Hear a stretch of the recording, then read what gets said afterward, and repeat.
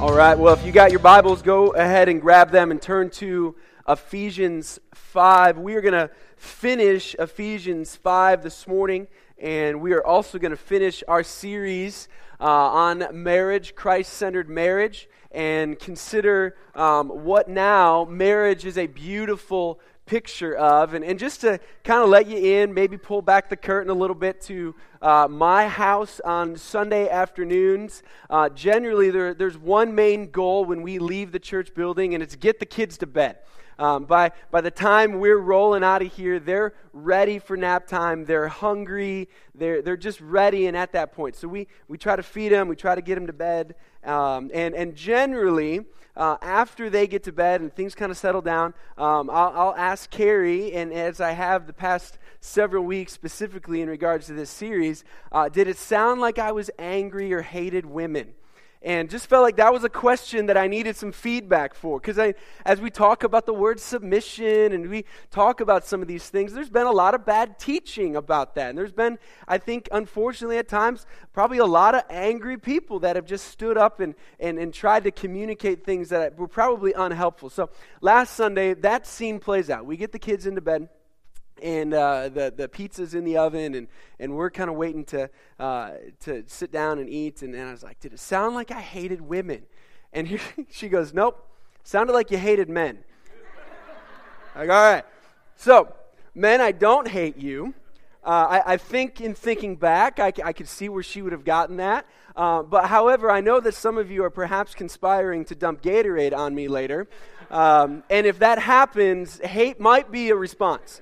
So just in full warning there. But as we consider the beautiful picture that marriage is this morning, guys, we're going to be talking about us a little bit more because it's nearly impossible to consider the picture that Paul paints for marriage and not also continue to understand that he is developing even more this theme of how husbands are to interact and relate to their wives.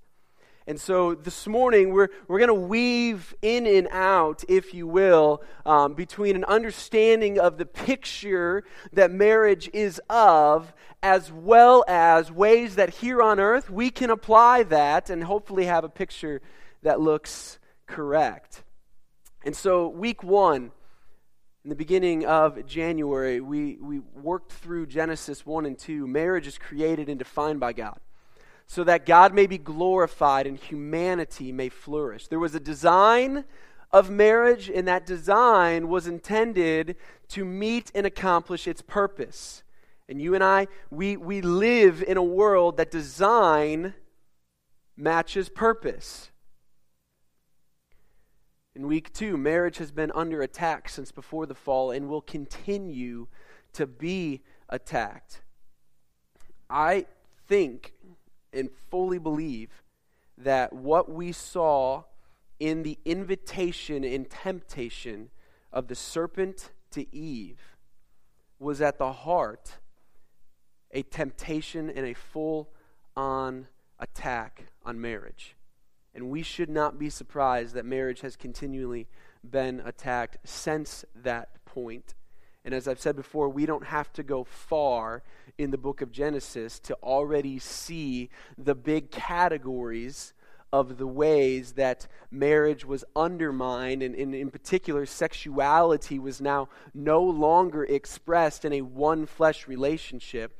And those categories in the opening chapters of Genesis, by and large, match exactly the very same categories that we have in our society today.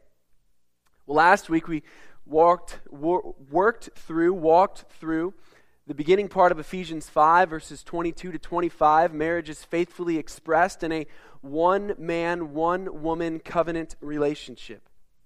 And this morning we will consider through the rest of Ephesians chapter 5 that marriage is ultimately a picture of Christ and the church, who we are told is His bride. It's one of the ways that the biblical writers express the relationship between the church and Christ. There's many metaphors used. Body will be another one used in the very passage we're in this morning, but bride is also one. And so we need to think well in regards to what marriage is ultimately a picture of. If I even wanted to summarize that last point a little bit more concisely, I think we could very easily do it this way. Marriage is a megaphone. Marriage is a megaphone. It is declaring something.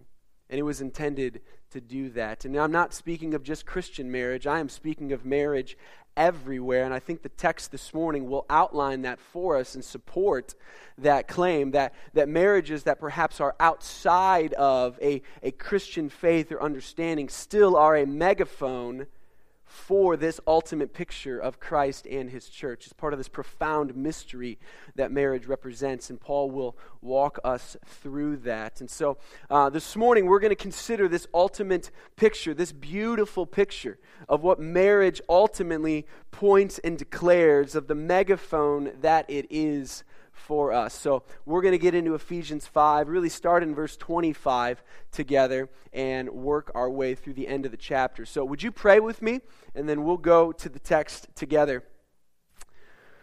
Lord, we want to consider this morning the things that you have said in regards to marriage and what marriage represents, the picture that it paints. I've heard it described before as a parable. That marriage is telling an earthly story that has a heavenly meaning. And God, I think your word teaches us exactly that. And so, Lord, this morning as we wrap up this series, as we consider this beautiful picture that marriage is, God, I pray that there would be application on a horizontal level here and now for us in our relationships, whether married or unmarried, that we might live faithfully, and that we may engage thoughtfully. But Lord, we also need you to come and impress upon us this incredible truth that the stakes are so high in regards to marriage because of what it represents.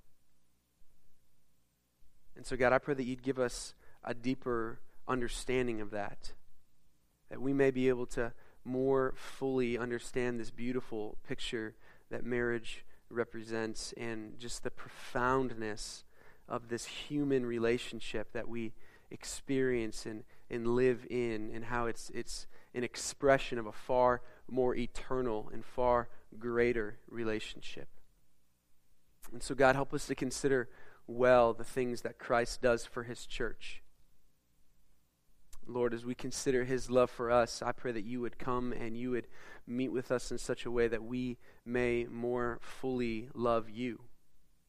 And we pray this in Jesus' good name. Amen. Well, last week in looking at what Paul says in regards to wives, which he says is similar to the church, the relationship that wives have with their husbands is a similar relationship that the church has with its Savior. We looked at the kind of submission that wives are to have, the direction of submission, and the reason for submission. The kind of submission was to your own husband. The Bible never anywhere speaks that women are subject to men by the very nature or virtue of their womanness. There is one gender relationship that is spoken of with the word submission, and that is with husbands and their own wives, or wives and their own husbands.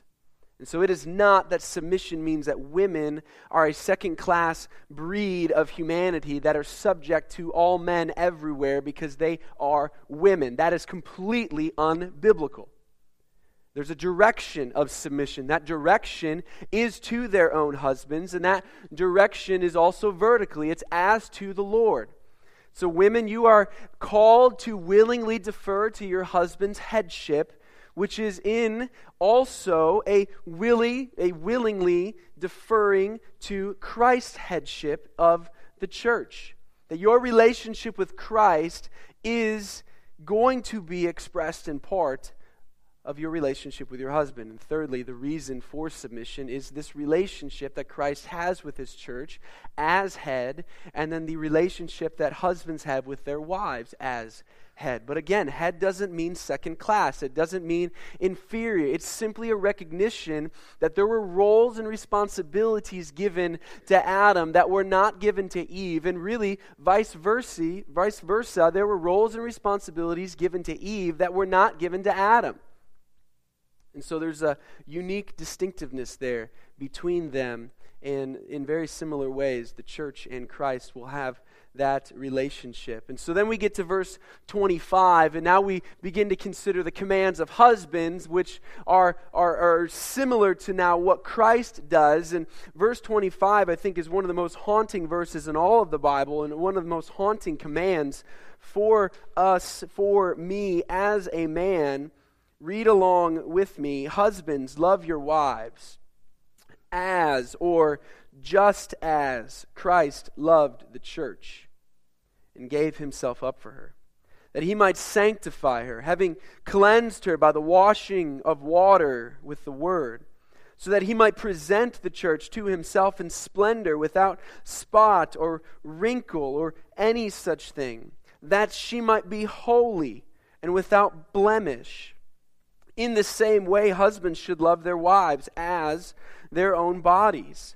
He who loves his wife loves himself, for no one ever hated his own flesh, but nourishes and cherishes it, just as Christ does the church, because we are members of his body. Therefore a man shall leave his father and mother and hold fast to his wife, and the two shall become one flesh. This mystery is profound, and I am saying that it refers to Christ and the church. However, let each one of you love his wife as himself, and let the wife see that she respects her husband. In similar ways with what we looked at in regards to wives and the kind of submission, the direction of submission, and the reason for submission, Paul will work through the same things in regards to men. The kind of love men are to have, the direction of that love, and the reason for that love, or the purpose for that love. In regards to the kind of love, look back with me at verse 25. The kind of love husbands are to have for their wives is a love that is just as Christ has for the church. It is a self-sacrificing love. Husbands, love your wives just as Christ loved the church and gave himself up. That is language that speaks to the self-sacrificial love of Christ that led him to the cross to lay down his life for his bride, the church. The kind of love that Christ has for the church is a self-sacrificing love. It is, men, the kind of love we are called to now love our wives with to the same degree. The language and the words just as tell us that as Christ has loved, in the very same way we are to love. And marriage is a megaphone. And when I lay down my rights and wants and desires before Carrie, I am expressing and acting as Christ did for me when he laid down his rights and died on the cross. There was a kind of love that brought Christ to earth, a kind of love that led him to set his face to Jerusalem, where he walked foretelling his death in full acknowledgement of what was going to happen, and then climbed on the cross and allowed himself to be crucified. That love was a self-sacrificing love. Men, when we love our wives that way, we are declaring to a world a Savior who loves his bride that way. And there's a direction of love. In the tail end of verse 25, Christ loved the church and gave himself up for her. There's a direction of Christ's love, and it is for her. You may say his love is a particular love, and in very similar ways, my love for my wife needs to be a particular love. It needs to be a love that's not expressed with anybody else in that way. There is a direction of love, and Christ's direction of love was for his church, and he gave himself up for her. And marriage is a megaphone, and when I set my love and focus my love on my wife as God intends, I am expressing and acting as Christ did for the church when he gave himself up for her, when he came and sought her. And the text here tells us that Christ gave himself up for her. There's a self-sacrificial love there, and there's a direction that love is expressed, and that is for his bride, the church. And there is a reason for love. Beginning in verse 26 through verse 27, we will see the words that or so that, and those words function to set off for us an understanding that there is a purpose clause that is going to be communicated. So we have Paul having made just a grand statement. Christ loved the church and gave himself up for the church. Now, here is the purpose for which he did that. Here is the reason for which he did that. At the very beginning of verse 26, you see the first purpose. That he might sanctify her, or make her holy, having cleansed her by the washing of water with the word. And so the first purpose, the first reason for Christ's love for the church, where he gave himself up for her, was to set her apart. It was to make her holy. It was to sanctify her, having cleansed her by the washing of water with the word. Now, what is this water and what is this washing? I do not believe this water and this washing is the act of baptism. The act of baptism celebrates the washing that has already occurred. The washing of water with the word, and the word that Paul uses there is a very specific spoken word. It is actually a different word. I'm going to say that word, there you go, a lot. It's actually a different word than what he uses in other places, where in John 1:1, in the beginning was the Word, and the Word was with God, and the Word was God. That's the word logos. The word he uses in Ephesians 5 here is not that word, and so logos can generally refer to all of God's word, and certainly can specifically refer to Christ as the incarnate Word of God. But the word Paul uses here is a specific spoken word. It's the gospel word, that when somebody places their faith and trust in Christ for salvation, they have been spiritually cleansed. They have received a spiritual bath. They have been regenerated, as Paul will tell Titus in chapter 3, regenerated by the Holy Spirit. Those of you that have celebrated communion with us before, in all three parts of our communion, one of the things that is often read and said from John 13 in regards to foot washing is Peter's objection to Christ washing his feet. And Christ says, no, if I don't wash you, you have no part in me. And Peter's conclusion with that is, well, then wash it all. And Jesus' response is, no, you've had a bath. You just need your feet washed. That's this washing.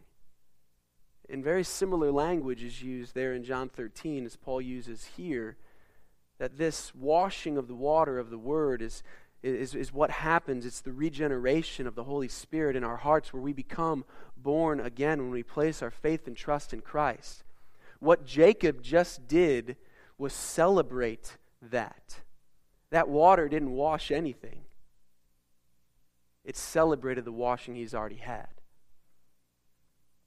The first reason, the first purpose that Paul gives us for Christ coming and giving himself up for his church was that he might sanctify her. He might set her apart.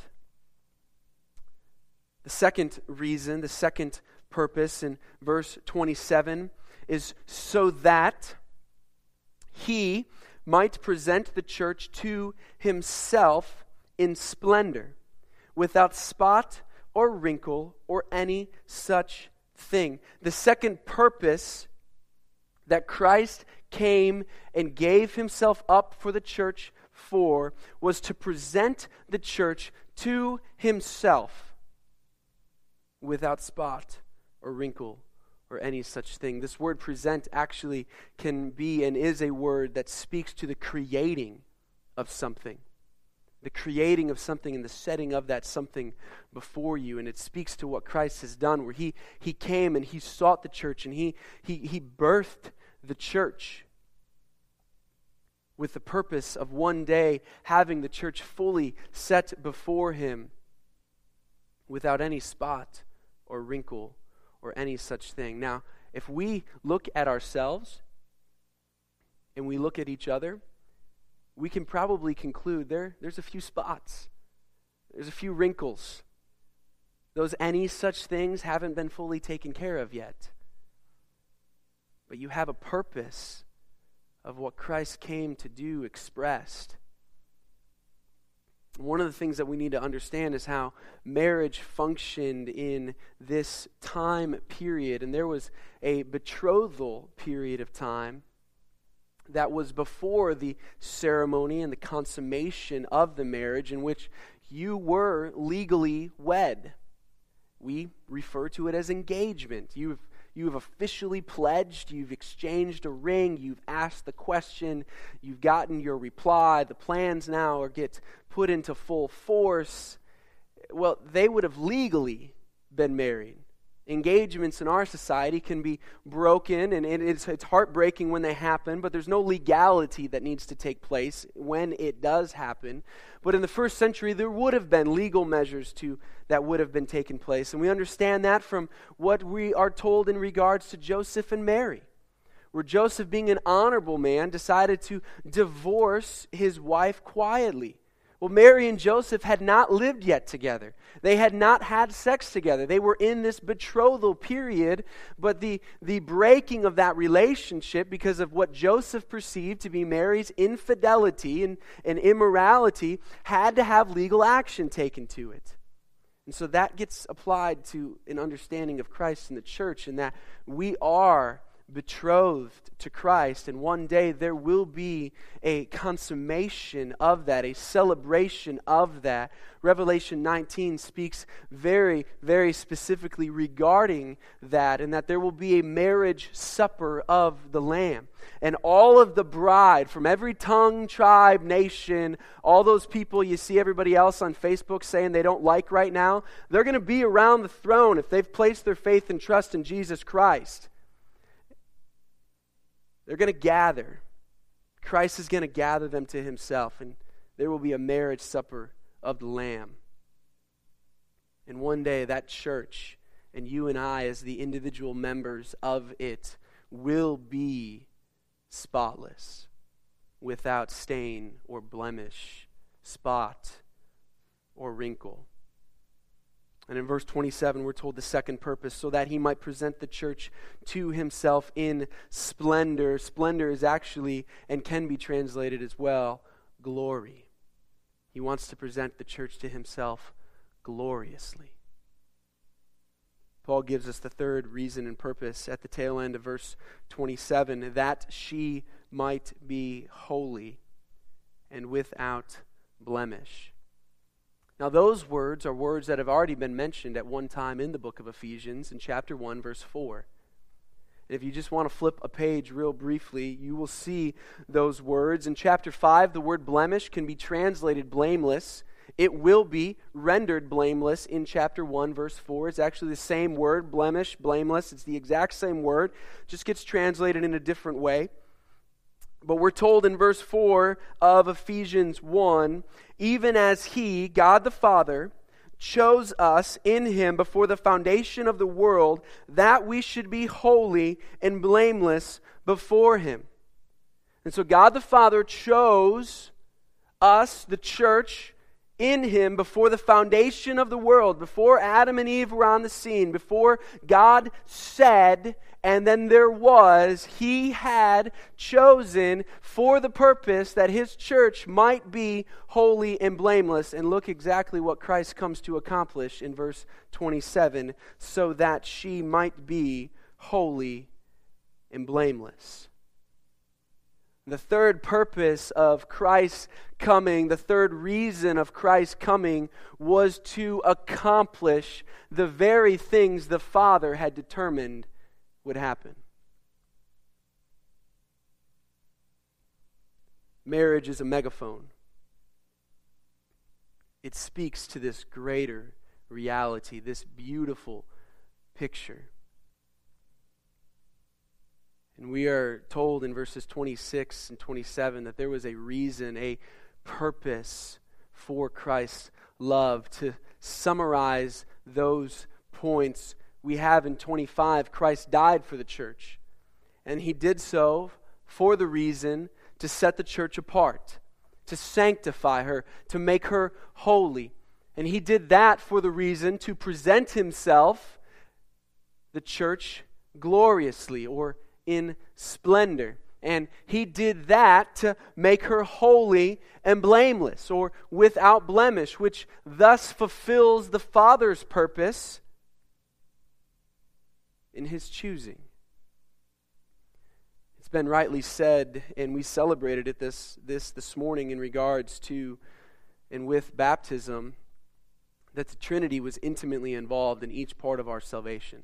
Ephesians chapter 1, verses 3 to 14 break that down in incredible detail. But it's been rightly said and summarized that the Father planned, the Son accomplished, and the Spirit applies. Can be a helpful way of understanding what happens in regards to the work of the Trinity in salvation. And we see two of those parts functioning here and now in our text this morning, that the Father planned for the church to be holy and blameless, and Christ came for the purpose of making such thing happen. And God's plans don't fail. There was a kind of love, there was a direction of love, there was a reason or purpose for love. Paul in verse 28 returns and has us again think of the kind of love. And here's where we kind of weave back and forth, because now he begins again to address husbands. In verse 28, in the same way husbands should love their wives as their own bodies. He who loves his wife loves himself. For no one ever hated his own flesh, but nourishes and cherishes it, just as Christ does the church, because we are members of his body. So notice what Paul is doing. He is giving husbands the specific instruction to love your wife as Christ loves the church. Love your wife as your own body, because Christ loves the church as his own body. And you have these metaphors now that have been introduced, where the church is the bride of Christ, but she's also the body of Christ. And in the tail end of chapter 1 of Ephesians, Paul says that Christ is the head of the church, his body. And here we have that fleshed out more and more, that as the head of his body, that we have, having placed our faith and trust in Christ, are members of, he nourishes and cherishes us. And our marriages are megaphones. And husbands, you and I have been called in the same way to love our wives as our own bodies, because Christ loves us that way, and he does so with a nourishing and a cherishing love. It's interesting that Paul says, he who loves his wife loves himself. That's really an inverting of what may have been a more natural way to say that. The more natural way would have been, he who loves himself will love his wife. But he inverts that. Now, he who loves his wife loves himself. Paul begins to now express the one flesh teaching of the Scriptures, and that husbands and wives have been so united by God that they are one flesh, and they should treat and care for one another, and specifically husbands to wives, in that way. I think it's some of the ways that I love myself, and ways that should be extended to Carrie, and these aren't profound ways, they're just ways that I was reflecting this week. I like to carve out time to exercise, and I need to do the same for her. I need to go 1-on-3 with my defense strategy and take the kids and let her have some time. Whether that's hitting the treadmill or whether that's going outside, I got the kids, you just go. And the same could be said for her time in the Word.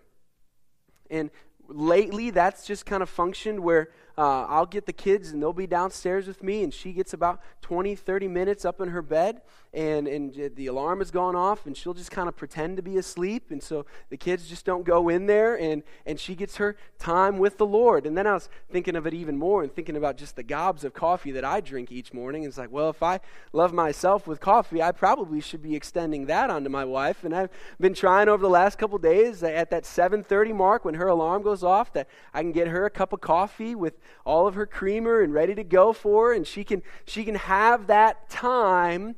And there's a prioritization in my life for her that gets just real practical in ways to nourish and cherish, in ways to cultivate and guard, in ways that say, hey, you are so important.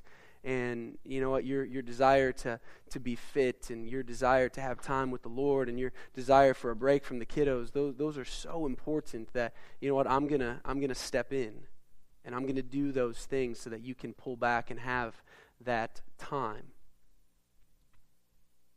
We're told to love our wives as Christ loves the church. He nourishes and cherishes our church, and Paul is now making his argument based on the one flesh nature of husbands and wives, and he begins to now unpack that even further in verse 31. Therefore a man shall leave his father and mother and hold fast to his wife, and the two shall become one flesh.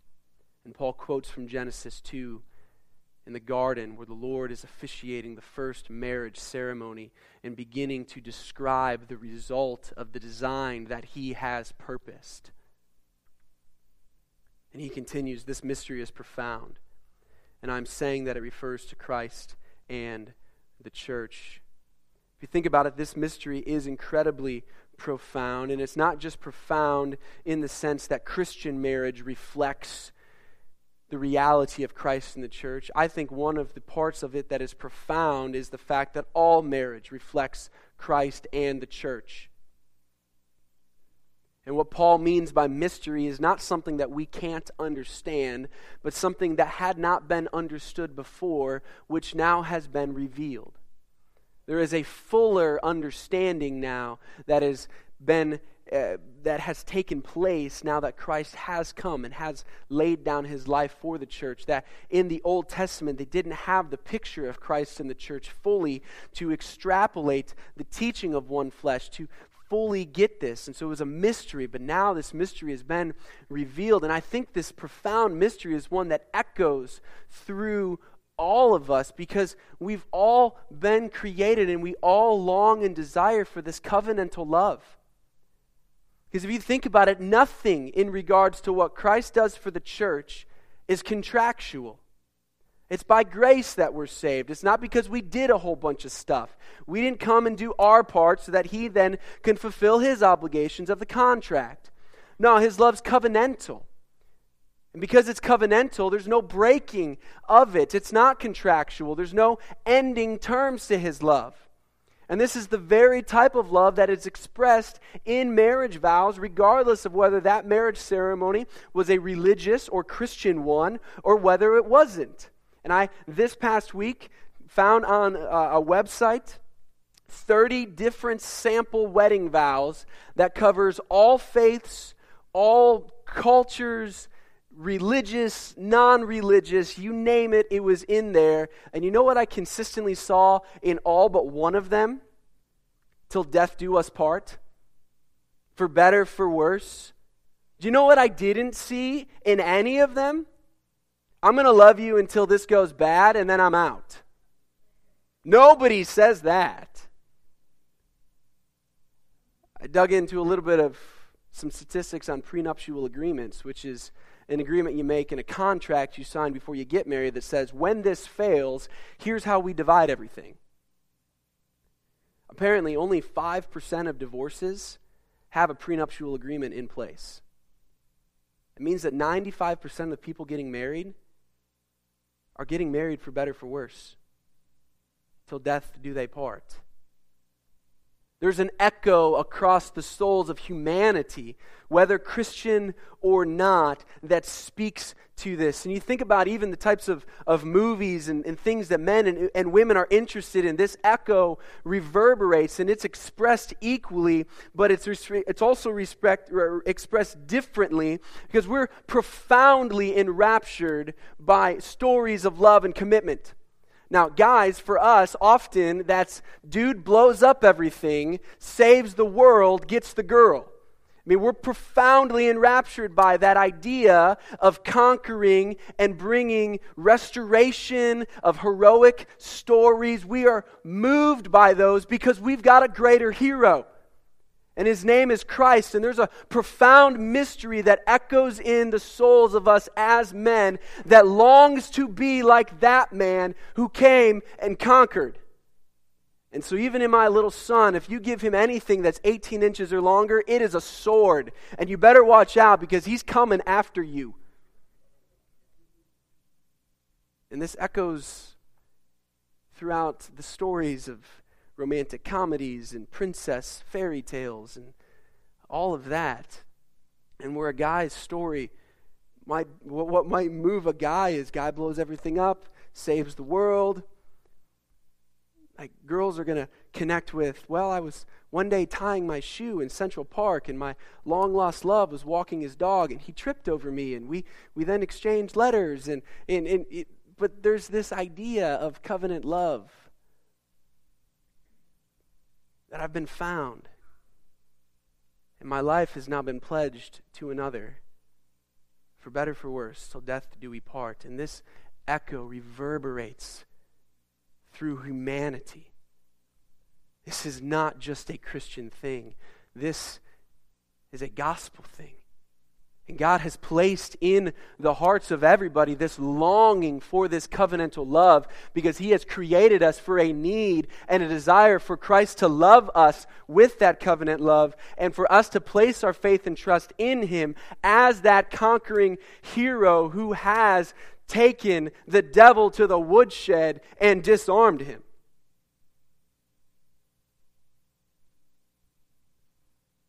And marriage is a megaphone.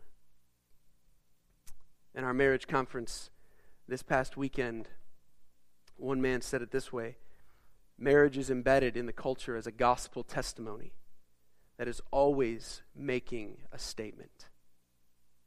The only question is whether it's good or not. You see, the stakes are so high. The stakes aren't just horizontal stakes. The stakes reverberate into eternity. Marriage speaks to and declares the wonder of the gospel. Marriage is a witness for the gospel.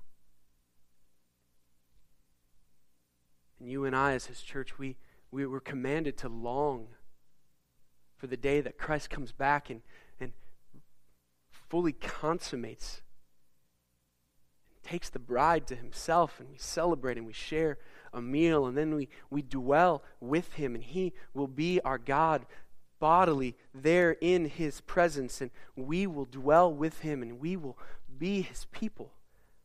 That's this great hope that we set our eyes on, that we look forward to in Revelation 19, 20, 21, and 22. And it's what crescendos to the very end of Revelation 22, where the Apostle John, in writing these things, says, "Even so, Lord, come. Let it be."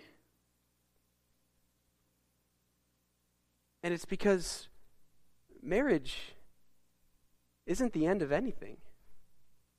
It's the beginning of everything. And you think about it, when you stand with your spouse, or the one you're engaged to, on the altar, you're looking forward to everything that's ahead. And I know men, and probably, and I will say this, men shamefully will joke about marriage being the end of their lives. But it's the beginning of everything. And for you and I as believers, when Christ comes and we are united with Him, It is the beginning of everything. It is the beginning of an eternity in His presence. It is the beginning of us enjoying the new heavens and the new earth and everything that the Scriptures foretell of, the reality that waits for those who trust in Christ as their Savior. And so we rightly should long for His return. We rightly should long for Him to come, and should conclude, even so, Lord, come. And I asked the band this morning to lead us in a song. You may be familiar with it, and if you are, you're more than welcome to join in. You're more than welcome to sing along. For those of you that may not, you will see the words on the screen. But the song in the chorus says, like a bride waiting for its groom, we will be a church ready for you. Every heart longing for its king, we sing, even so, come. That is to be our cry as the church, because this marriage that we experience horizontally is a picture of a greater reality. And when that happens, it is not the end of anything. It is the very beginning of everything. And so as they lead us, will you stand, and we'll have a song that we'll sing together with each other after that.